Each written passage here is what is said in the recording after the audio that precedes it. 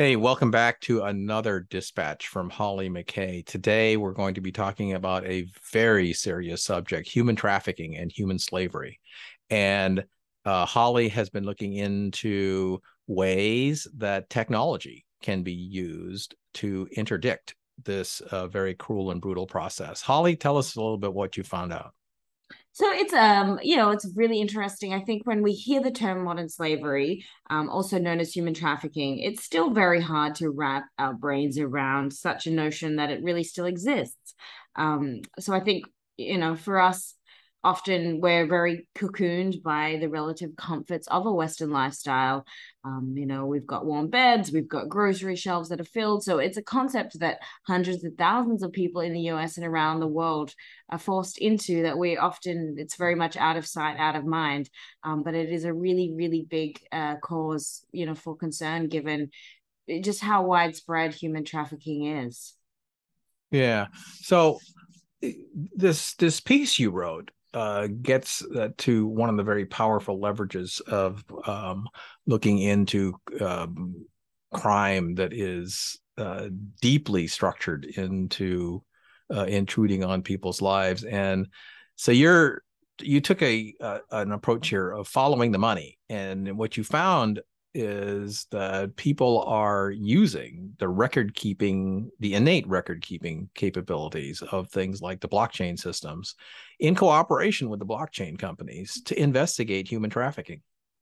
Absolutely. So financial institutions, really, banks, other large sort of entities have really played a critical role in highlighting and disclosing the problem to law enforcement. So when banks see odd transactions or things that don't quite make sense, or things sort of there's an entire algorithm which I know you can speak to about things being flagged, and it's those patterns that are then turned over to law enforcement if there is a cause for concern with that. So really, when we look at blockchain technology, which powers crypto, as another kind of emerging financial institution, if you will, there's also a lot more focus, I think, now that it's gaining some ground in just terms of becoming a lot less fringe, that it needs to also sort of step up its game and have policies in place to also, be able to identify a lot of those patterns, because blockchain is sort of this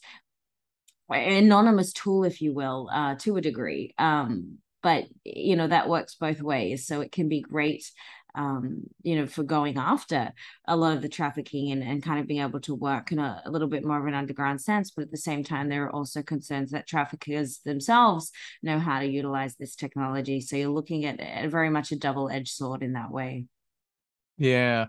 Well, I know that in the past that illegal transactions were at times people ran to the early versions of cryptocurrency in particular because it was thought to be very anonymous and would try to bypass the normal financial systems and the normal financial system controls that were in place to essentially obscure this type of stuff, drug dealing, human trafficking, and that kind of stuff.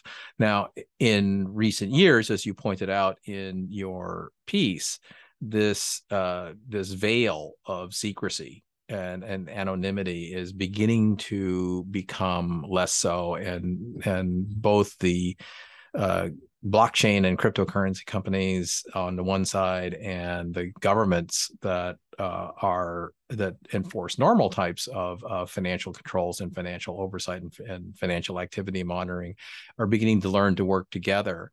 And so, do you think in the investigation that you did into this that you see that level of cooperation increasing over time to the point that certain types of crimes like human trafficking, which is not victimless, uh, are on their way to actually no longer being able to use things like blockchain and crypto as sanctuary? I do think it's a little far stretched to say not able to use. I think that there's still a long way to go, in terms of being able to identify the patterns and have policies in place that are appropriate as well. The crypto is funny in a double-edged sword, in the sense that it's, it's both people who are real advocates of being away from the government and that freedom who use it, but at the same time, there are certain things like trafficking that are really, huge, problems in our society that crypto can play a role. So it is a weird balancing game in that way. Many crypto exchanges already gather important information from transactions and have shown dedication in sort of joining that pretty urgent fight. And I think too, despite the perception that crypto is completely anonymous, it's not quite the case. I would sort of consider it more a decentralized, encrypted currency that operates independently of federal reserves and sort of the government manipulation that happens with our regular dollar. So generally, originating destination addresses, as well as financial figures, are permanently recorded on the blockchain, which is quite transparent, and they can't be altered or deleted. So traffickers and other criminals may be able to attempt to cloud their activities, but the records will sort of always remain immovable on this public ledger. So I think it's going to take the development, and I don't think it's quite there yet, but the development of using fairly savvy analytics and artificial intelligence as well, to put together databases that can really diagnose concerning behavioral paradigms and flag certain digital wallets and connections for further scrutiny. So I think it's something it's still very much in its development phase, but I think it's really important that the awareness is there, and the responsibility is there to a large degree too. Yeah. Oh, well, yeah, well, technology is certainly capable of doing this. At least when I follow this stuff, it's really more about the policy and the degree of cooperation between the two parties. For many years, the crypto world has really promised anonymity to people as one of its features to get people to participate in it.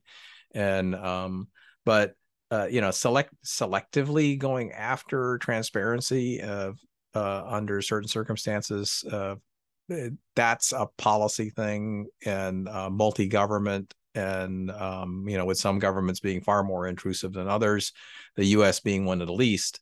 And but yeah, I think your assessment that it's several years of understanding and negotiating into making still to go is there. But hopefully, the issue that you pointed out, which in this case, human trafficking, which is cruelty to humans, will get its fair attention and maybe be one of the leading cases for creating cooperative transparency all the way around. That's And a I think fascinating really, subject. yeah, and also think blockchain has a very crucial role to play in terms of supporting the victim as well. Since victims are often lured into, for example, sex trafficking rackets, often under the pretense that they will be given jobs or residency cards or a lot of money or housing, and are often in positions where they're extremely terrified of what could happen if they leave. I think blockchain has a really powerful role in that it can secure identity protection that will really help people to also rebuild and reclaim their lives once they've been able to hopefully get free. So there are many different dimensions I think blockchain can play in this. As I said, a lot of people, they probably had their passports stolen. They don't have their identity documents anymore. And so coming out of it, it's important to get that support to be able to rebuild their identity. And as I said, the blockchain, once something is there, and there is a lot of movement, particularly what I found in the UN to be quite at the forefront of a lot of this, and starting to develop things like the digital identity cards for people, so that they that they do exist on this blockchain, and that nothing can be deleted or removed, and so they can sort of start to develop their life in society again. Very interesting. That you bring up a fascinating aspect of this, in that as much as we were just talking about creating transparency on the financial transaction side of things, as you point out, as these people come out of captivity and back into the world, it's also important to protect their privacy. So there's another layer of technology that essentially creates the kind of same thing as medical records HIPAA for these people and puts them back into the world in such a way that they don't carry the stigma with them. And I think that goes not just for human trafficking, but also for other forms of abuse, captivity, torture, rape, all that kind of stuff that has stigmas in many parts of the world. And when you uncover that, how do you make sure that that goes back into the level of privacy that it needs so those people can carry on with their lives? Fascinating stuff, Holly. You always bring up some really interesting things, and thank you for that. Thank you, Dennis.